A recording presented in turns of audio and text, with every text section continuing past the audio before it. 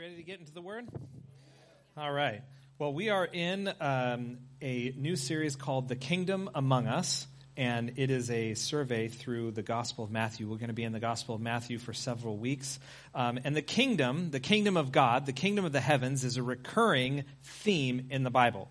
That phrase occurs 137 times for those of you with a software concordance, and you can look it up easily. 137 times in the New Testament, and over 100 of those times are actually in the Gospels, and is really a central theme to Matthew. And so over the coming weeks, we're exploring the gospel of the kingdom and life in the kingdom of God. And I want to start this morning by sharing with you just a vision that I had about a year ago. Yes, sometimes we do have visions. Anyone have ever had a vision before? Yes. God speaks to us in visions and pictures. Now, agape, I'm going to really challenge the tech people because I'm standing out in front of the main speakers with a microphone. But it'll be helpful. You'll see in a minute. Agape used to be in a building out by the airport, in a warehouse out by the airport. And we had, that's where Michelle and I first started coming to Agape, is when it was out by the airport. And actually Mercy Church now meets in that building and has done a lot of great work and continues to do ministry there. But in this vision, it happened about a year ago, I saw myself right here in the old building. And so you can imagine the whole sanctuary was empty. None of your beautiful faces were in here. All the chairs were empty, but all the lights were on. Everything was set up and ready for service. And there was even that, it looked like a fog machine had been on for a little bit, kind of like that one up there. But we're not allowed to use fog anymore because it upsets people. So, but in my vision, Jesus still uses a fog machine. Just having a little fun. That was an extra. Do you really think there was fog in the vision? Yeah, there was. That's what's so cool about it. Yeah, he's good like that. He really is. So I was standing here, and on the right-hand wall, right over there was a picture of a scale. And on that scale, on one side was an open Bible that symbolized the ministry of the Word, and the other side was a picture of a flame that symbolized the ministry of the Spirit. And this was a picture, a vision that God had given Pastor Mike a number of years prior, and it really was part of our identity as a church, that we were a place that valued both the ministry of the Word and the ministry of the Spirit. It wasn't just a place for good teaching. I'm not minimizing good teaching, but that there was teaching that was put into practice, that people experienced the ministry, the fruits and the gifts, the demonstration of power that came from the Holy Spirit. And so that was sitting there. Now, in the vision, I'm here, and my eyes go to that scale, and then I'd have to change clothes, but I saw Jesus come walking down the side, right over to where the scale was, didn't look at me, and with one hand, he took the open Bible off the one side of the scale, and then with his other hand, he took the flame off the side of the scale, and then he walked all the way across the front. I'm standing there, he doesn't look at me, comes all the way over to this side, and in the old building, this wall was blank. But in the vision, there was a giant A from our logo with that heart. And he took the open scriptures and he put it into one chamber of the heart, and he took the flame and he put it into the other chamber of the heart. And then he walked back and he walked right up to me, and he just said very simply, he said, "This is who you are." And the vision was over. Now, it's amazing what can be communicated with so few words. But I knew a bunch of things all in a moment. One, it was an affirmation that God had given Pastor Mike this vision, and that it was core to the identity of our church and us as a people, what he had called us to be. And that the important things from that vision were the ministry of the Word and the ministry of the Spirit. Now, the scale was important for that moment in time and for that season. But the scale was just the holder, the carrier, the object, the illustration for us to understand what was important. And what was important was still carried, and it was carried and put into something that was for this cultural moment and this season and this moment in time. But the things that were important were the same. And I also knew in a moment that the ministry of the Word and the ministry of the Spirit work as two chambers of the heart of Christ. And when they are working completely surrounded in love and working together, that life flows to the whole body.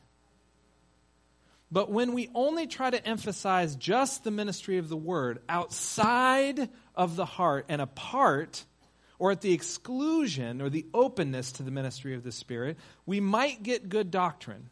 We might get good philosophies. We might get good principles, but they tend to stay on the shelf.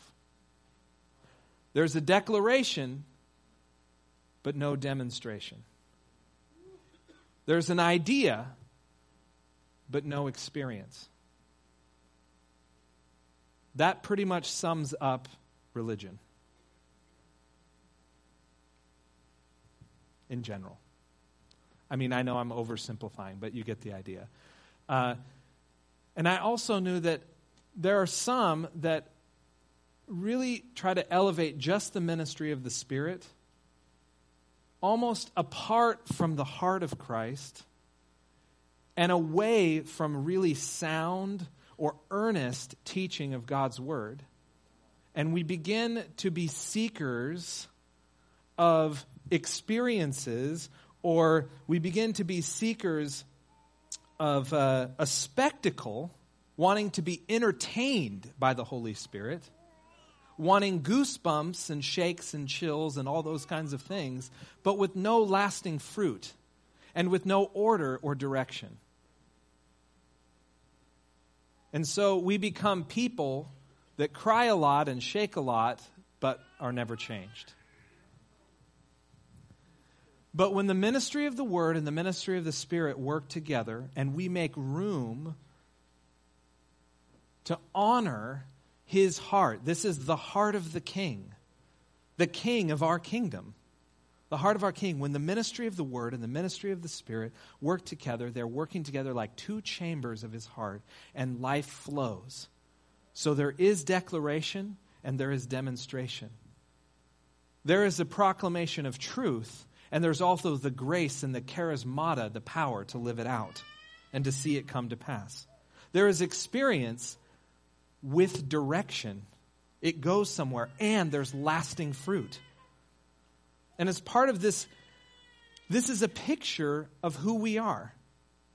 It's what we carry as citizens of God's kingdom to bless our families, to bless our region, and to bless our world, to bless and beyond. And as part of this kingdom series, we're going to look at the heart of our King and how the ministry of the Spirit and the ministry of the Word flowed in Jesus' life and now flow from His heart through us in our life. Because the Spirit of the King, the Spirit of Jesus, is the Spirit of the kingdom. We're going to pick up in Matthew chapter 3. If you have your Bibles, turn to Matthew chapter 3. It's verses 13 through 17.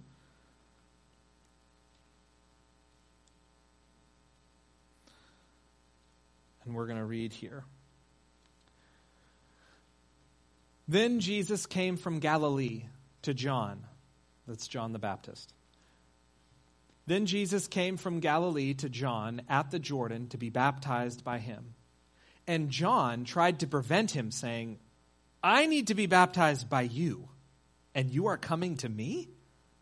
But Jesus answered and said to him, Permit it to be so now, for thus it is fitting for us to fulfill all righteousness. And then he allowed him. And when he had been baptized, Jesus came up immediately from the water, and behold, the heavens were opened to him, and he saw the Spirit of God descending like a dove and alighting upon him. And suddenly a voice came from heaven saying, This is my beloved Son, in whom I am well pleased. First question I want to ask is, why was Jesus baptized? I mean, why was John really uncomfortable with the idea of baptizing Jesus? Why was John uncomfortable about that? It's kind of backwards, right? John says, hey, you should be the one baptizing me, not the other way around.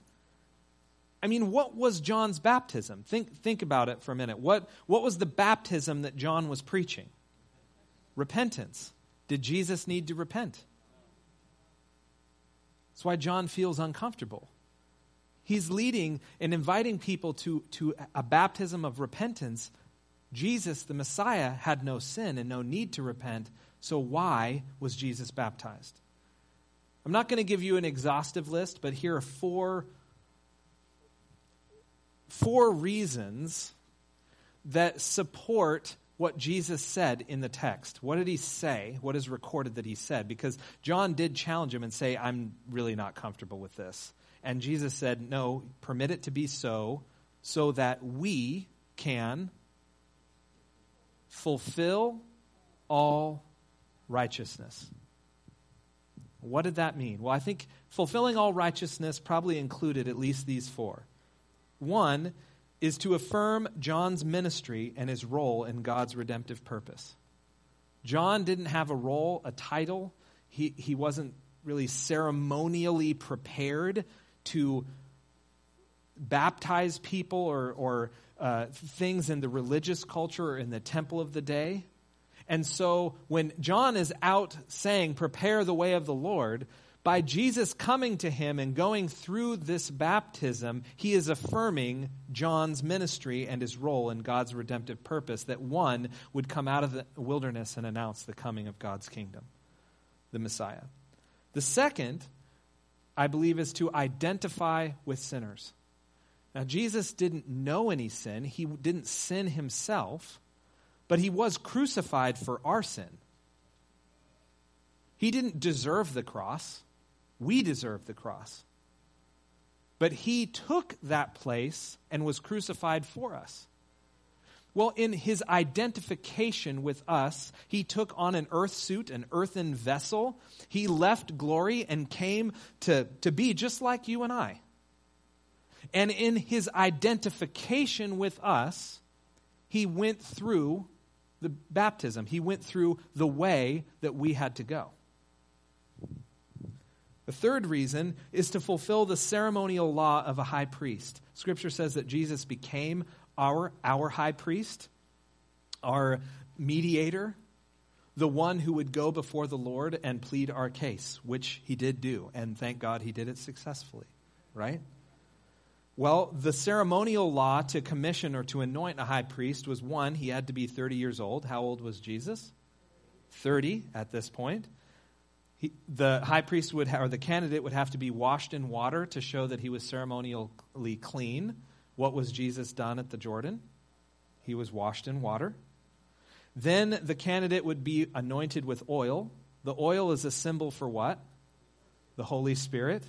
The Holy Spirit came upon him. And then the priests of the temple would pray a blessing on him. And what came from heaven?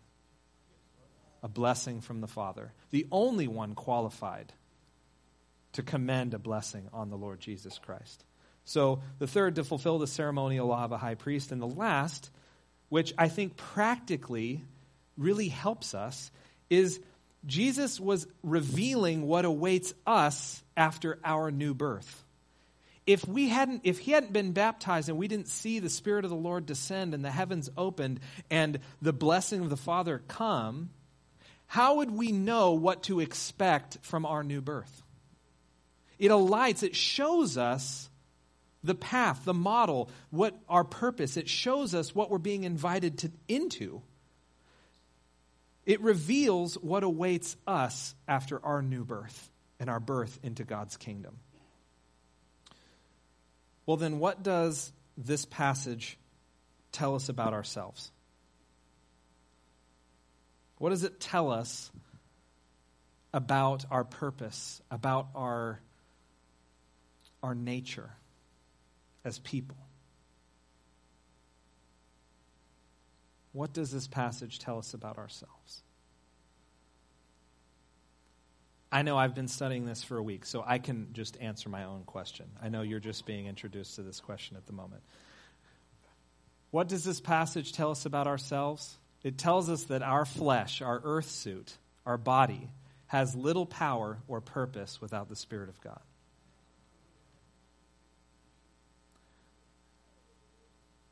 Michelle, can you hand me the my stuff? When Scripture describes us as being a jar of clay or being an earthen vessel, that's not the picture of a cup, like a Dixie cup. It's a picture of a pitcher, an earthen vessel to be used or to have something poured in so that it can in turn pour itself and be poured out. Now, this pitcher can probably be used for a lot of things. You could use it as a bookend on a bookshelf and put like some little dried flowers or maybe a little, old model of the USS Constitution. That's a Navy ship, not a document. Put that in there. And it would look pretty on the bookshelf, right? But is it going to be a very good bookend? No, because it's going to slide, right? Unless you doctor it up on the bottom. You could use it to be a vase and hold some flowers. A vase, right? Right, Denise? These make great vases. Yeah. But do they really? I mean, you can't fit that many flowers in there. I mean, it might look okay, but it's also a little tall, which means if you have a bouquet up here, like it doesn't quite work that well as a vase. There may be other things you could use it. I don't know. I was thinking maybe if I had two, I could use them like as stilts. Did you hear the engineer laugh? That was an engineer laugh. Yes, thank you, Rick. That wouldn't work really very well, would it? Okay, so my favorite one is that if I had 10 of them, what do they kind of look like if I stacked them up? Bowling pins. Can you imagine the fun we would have bowling into these glass vessels? But what the power of this pitcher aligns with the purpose of this pitcher. The power of this pitcher aligns with its purpose. What it's designed to do is to receive water or to receive the filling of the Holy Spirit, to carry it without leaking out the bottom.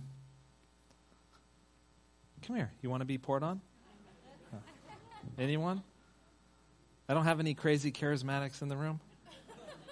Something will happen if this water touches your head. No, I'm kidding. I know, that's funny. I can poke fun at us, at myself. But yes, we were not remade to remain empty. And some of us are living as though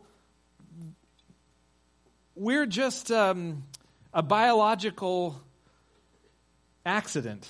Something that we can define for ourselves what our purpose is. We have we don't even stand back to look at the masterpiece and ask God, what is the purpose that you made me for? We're just the result of primordial ooze or some evolutionary process, and even if we don't say we believe that, we act like it. We act like we're the definers of our own destiny. We want control over our own lives. We want to make our vessels do what we want them to do. If we want to be a bookend, a flower vase, a bowling pin, but this earthen vessel was designed, and it may be able to do all of those things sort of well, but what this can do really well is hold the Spirit of the Lord. That's what you're made for. we are made to hold, to be a vessel, to be filled with the Spirit of the Lord. The Holy Spirit is not an extra. The Holy Spirit is essential. The Holy Spirit is not an aftermarket upgrade for crazy charismatics. From the beginning, God breathed into Adam, and he said he breathed into Adam the breath of life, which is also translated the Spirit of life. Yes, before sin entered the world, God the Father breathed into Adam and Eve the Spirit of life. That's how we know from the beginning we were created to receive the Spirit of life, the Holy Spirit. The prophets, Joel, he said he looked forward to the age we live in, and where he reported that God would say, God would pour out my Spirit, God would pour out his Spirit on all flesh. And the context of that is not just that the Holy Spirit was for one tribe or for just the children of Israel, that in the age of Christ's redemption, in the age of the kingdom of God coming to earth and being available to every tribe and tongue, that God would not just pour a little bit of his Spirit on each people, but that phrase would be more accurately translated to say that God would continually pour out and keep pouring out on all flesh everywhere. That we would be poured into so that we could do some pouring in his name. Jesus declared in Luke 24:49, I have to go to my Father, and that's a good thing because I'm sending what the Father promised. We've been remade. Like, the purpose of our recreation in Christ is so that we can hold the Spirit of the Lord without leaking. That's how we communicate with him. That's how we delight in him. That's how we bring him praise. That's how we walk in his power. And not just for this age and this life, but for eternity. We hold the Spirit of the Lord. We're a vessel. And the early church witnessed this fulfillment in Acts chapter 2. They said, you know that stuff that the prophets talked about and that Jesus said the Father promised? You're seeing it right now. The Holy Spirit is being poured out into earthen vessels on all flesh. We are not remade to remain empty.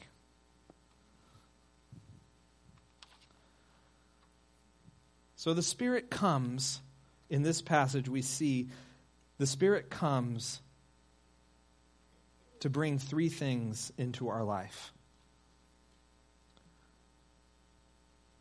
The first, the Spirit comes to bring open heavens. We see that in verse 16a, that immediately when Jesus came up, the Holy Spirit descended, and Scripture says the heavens were opened to Jesus. Now, if I asked you, where's heaven, where would you point? First place. Put your finger. Where? High in the air. What about people in the southern hemisphere? I mean, it's helpful for us, right, to recognize that God is high and lifted up. And so in our place of reverence, that heaven should be that way. That's not what the Scripture is saying. The heavens were open to him, meaning the realm of the Spirit. The heavens is all around us. It's just as much there as it is there, as it is there, as it is there, as it is there, as it is there. The heavens are the realm of the Spirit, the kingdom of God, the kingdom of the heavens. The sovereign rule of God has been brought to earth and has come among us. And when Jesus came up, immediately the heavens, the spiritual realm, even though he had left glory and taken on an earth suit, the spiritual realm was opened. The kingdom of the heavens was open to him. There was a nearness of heaven, the spirit realm, to earth. There is a continual awareness of God's presence and for us it brings a clarity of heart and a clarity of mind. And people think heaven's thoughts and they are not influenced by the spirit of the day. You know there are spirits of the day around in our culture everywhere, and we can be influenced by them. in yearning to see the days we live in. Prophets like Ezekiel and Joel and Isaiah, they all prophesied about the heavens opened, or the Spirit poured out everywhere on all flesh, or, oh, that you would rend the heavens, or you would split, you would tear the veil between where our earth suits are and the kingdom of God, the spiritual realm. Oh, that you would rend the heavens and come down, bring your kingdom to us. So you say practically, what does that mean to me? I mean, that's a nice idea, that's a concept, but how would I walk? How would I live? How would I make room for the Spirit of the Lord to bring open heavens to my life? Well, practically, I mean, it really just means that we need to be stewards of what we've already been given. If we're always just aware of darkness, darkness, darkness, darkness over our lights, darkness in doctors' reports, darkness in the political sphere, darkness over our county, darkness over California, darkness over the U.S., darkness over the world. We're so aware of darkness, we really begin to believe that the darkness is over us. That's what we identify with, and we begin to just get weighted down, weighted down, weighted down. Because we're so aware of the darkness. The Holy Spirit came to rip the heavens and bring the realm of the Spirit to us so that we could be more aware of God's presence than we are of the darkness. More aware of His kingdom than the kingdoms of this world. More aware of what's going on in the heavens than just what's going on earth. Why Jesus prayed, which kingdom to come? Your kingdom come. Your will be done on earth as it is in the heavens, in the spirit realm. Let it manifest. Let it come out. Let it break out. And it's in real practical ways. Like yesterday, Michelle, she got a call from a coworker, and the coworker said, had a family member, a niece that had a brain tumor that came back and is living out of the area, and was saying, I might need to take some days and away from work. And, as Michelle is retelling me this, I can already feel like the darkness of the report, right? Darkness, and it starts weighing down. And I see her, she's like, I really just think we need to bless this person. And she was a little more responsive to the open heavens than I was in that moment. And then, thank God for, right? Thank you, Lord. And so then we were planning to do one thing, and we said, well, plans are changing. We went and got something that would bless the person. We took it over to their house. This blessing led to a conversation. We started reading the chapter of Scripture from Matthew, had all these different healing stories in Jesus' ministry. It happened to be just the passage we were reading that day.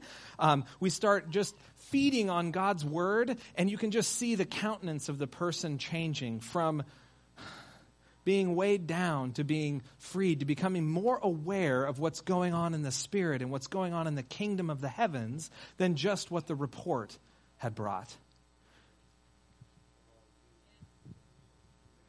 We live with an awareness that the heavens have been opened to us.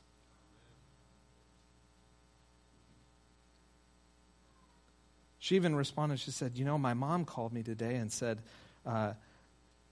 and called me to remember that in 2005 I had spoke to somebody that had a brain tumor, and that they would live and not die, even though the doctors had only given them 2 months to live. And the mom is calling and saying, remember, we just had that person, I just saw that person the other day, and it's been 14 years ago. And calling us to be aware of the kingdom, the heavens that are open, to be more aware of God's presence than all the other presences. What would it be like if we woke up every morning with a confidence that over us and around us, the heavens are open to us? What would that do? It would change what we're aware of. And when our awareness is on what we have in God already, and when that awareness increases, we're more likely to take greater risks with greater faith, to step out of our routines and our pre-planned activities. We're so overscheduled, we're unavailable.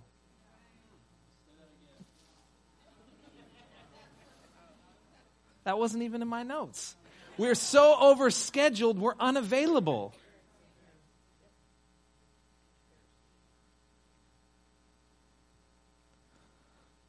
The second thing that the Spirit comes to bring is power and sensitivity. Now, oftentimes when I talk to people, really there's rarely a question of the Spirit's power. Can the Spirit do something? Can the Lord do something? There's rarely a question of whether God has the ability, the authority, the power to do something. But there is often a question of the Spirit's whereabouts. Well, where is the Lord? And you know, even for the children of Israel, for the people of the day, they didn't question the power of God.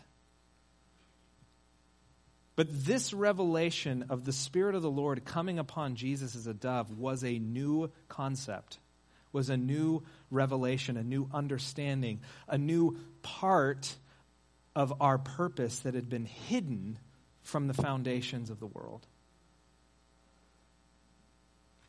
Because a dove is not your symbol of power, typically.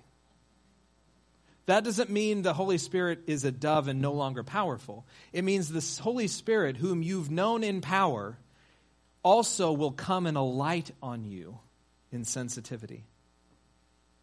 The Spirit is the dove is a picture of meekness, of innocence, of gentleness, of sensitivity. And how many of you, if I came up and said, wow, you're sensitive, would take that as a compliment? Our culture just doesn't like that, right? Sensitive is actually a put down. Wow, you're sensitive. But the Holy Spirit is sensitive. And like a dove, I mean, of all the birds, if you walk up to maybe the door to your backyard and there are some doves that are in a tree or on a telephone wire, before your hand even touches the knob, they will have flown away. Because they're so in tune and so acutely aware of their surroundings. We would say that they're skittish. But they're just acutely aware of the sound and the environment and the context. And in that way, the Holy Spirit is not skittish, but the Holy Spirit is sensitive to us, to our conduct, to our behavior, to our attitude, to our thought life, to the emotions we believe we have a right to the sin that works in our heart, the iniquity, our bent towards anger, to appetites that are out of control. The Holy Spirit is sensitive to our every move. And I love this verse because it says the phrase, the Spirit descended like a dove and alighted. That word alighted also means remained on Jesus. That phrase, and remained, is critical for us because the Spirit of God rested upon Jesus and never had a reason to retreat because of his behavior, his attitude, his conduct, his thought life, or any other reason. That's what we want. Not that we would earn God's presence, but that we would just not grieve the Holy Spirit. We wonder what the Spirit, yes, comes in us to affirm, to seal us for eternity. The Holy Spirit in this, he also comes upon us to impact others in our region for eternity. The Holy Spirit brings power and also sensitivity, the good kind of sensitivity. And the last thing is the Spirit comes to bring an assurance of sonship. And if you're a lady, you can say daughtership. An assurance of sonship or daughtership.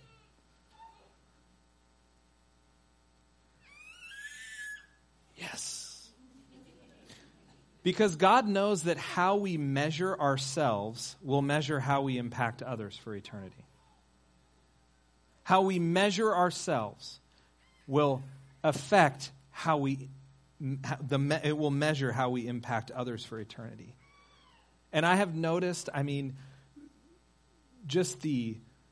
there is a disease of self-doubt, of uncertainty and unbelief that grieves the Holy Spirit.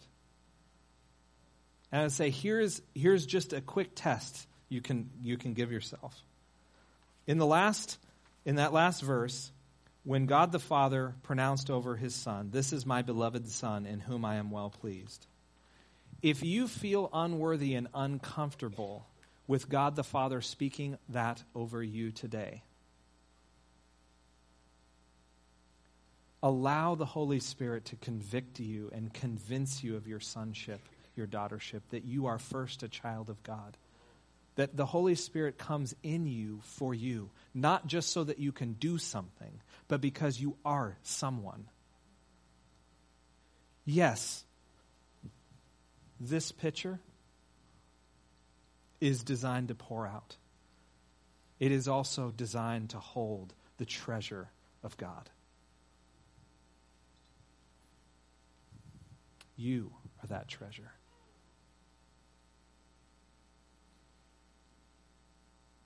Jesus modeled how it's done. And worship team, if you can come back up, we're going to sing one chorus as we close today.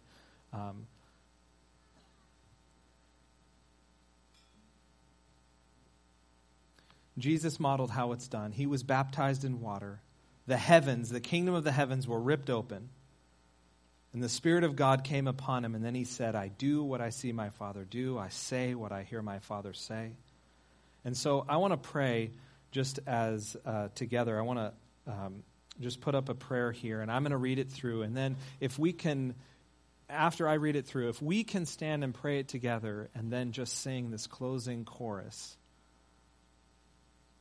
to ask the Holy Spirit to dwell richly in us and to alight or remain on us as a people, I believe we're going to see a move of the Lord, a move of God. The prayer is, God, increase my awareness of your Holy Spirit already within me.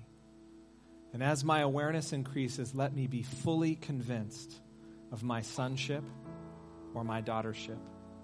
I want to grow in sensitivity to you and no longer grieve your Holy Spirit from coming upon me in greater power. May the people around me and the whole Central Coast benefit from the open heaven over me. So let's stand and let's pray together.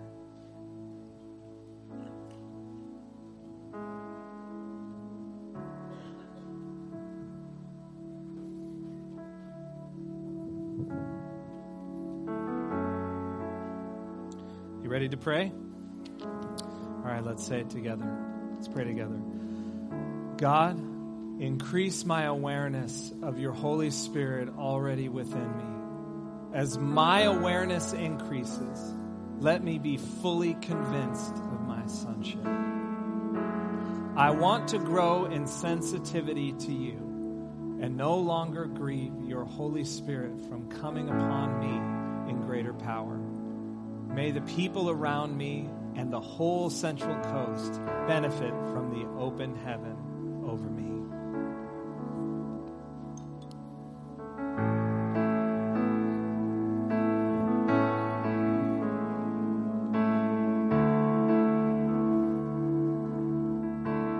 Come on, let's sing Show Us. Show us your glory. Show us your power. Show us your glory, Lord. One more time. Show us your glory. Show us your power. Show us your glory, Lord. Come on, open. Open up the heavens, we want to see. Open up the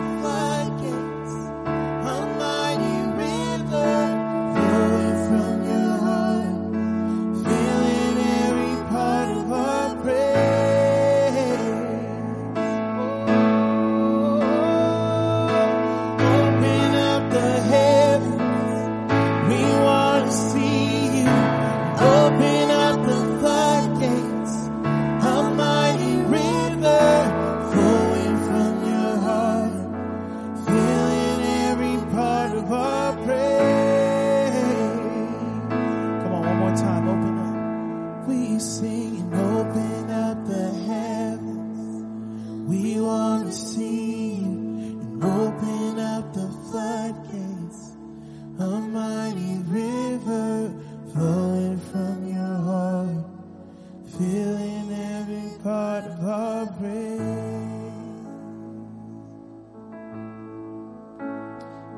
Prayer team, if you can come forward, if you want to receive prayer, we can pray for you to receive an infilling or a refilling of the Holy Spirit.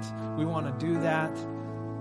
But go, let the Spirit of the Lord remain on you and a light on you this week. Go in the power and the sensitivity of our great and awesome God as citizens of the kingdom. Be blessed.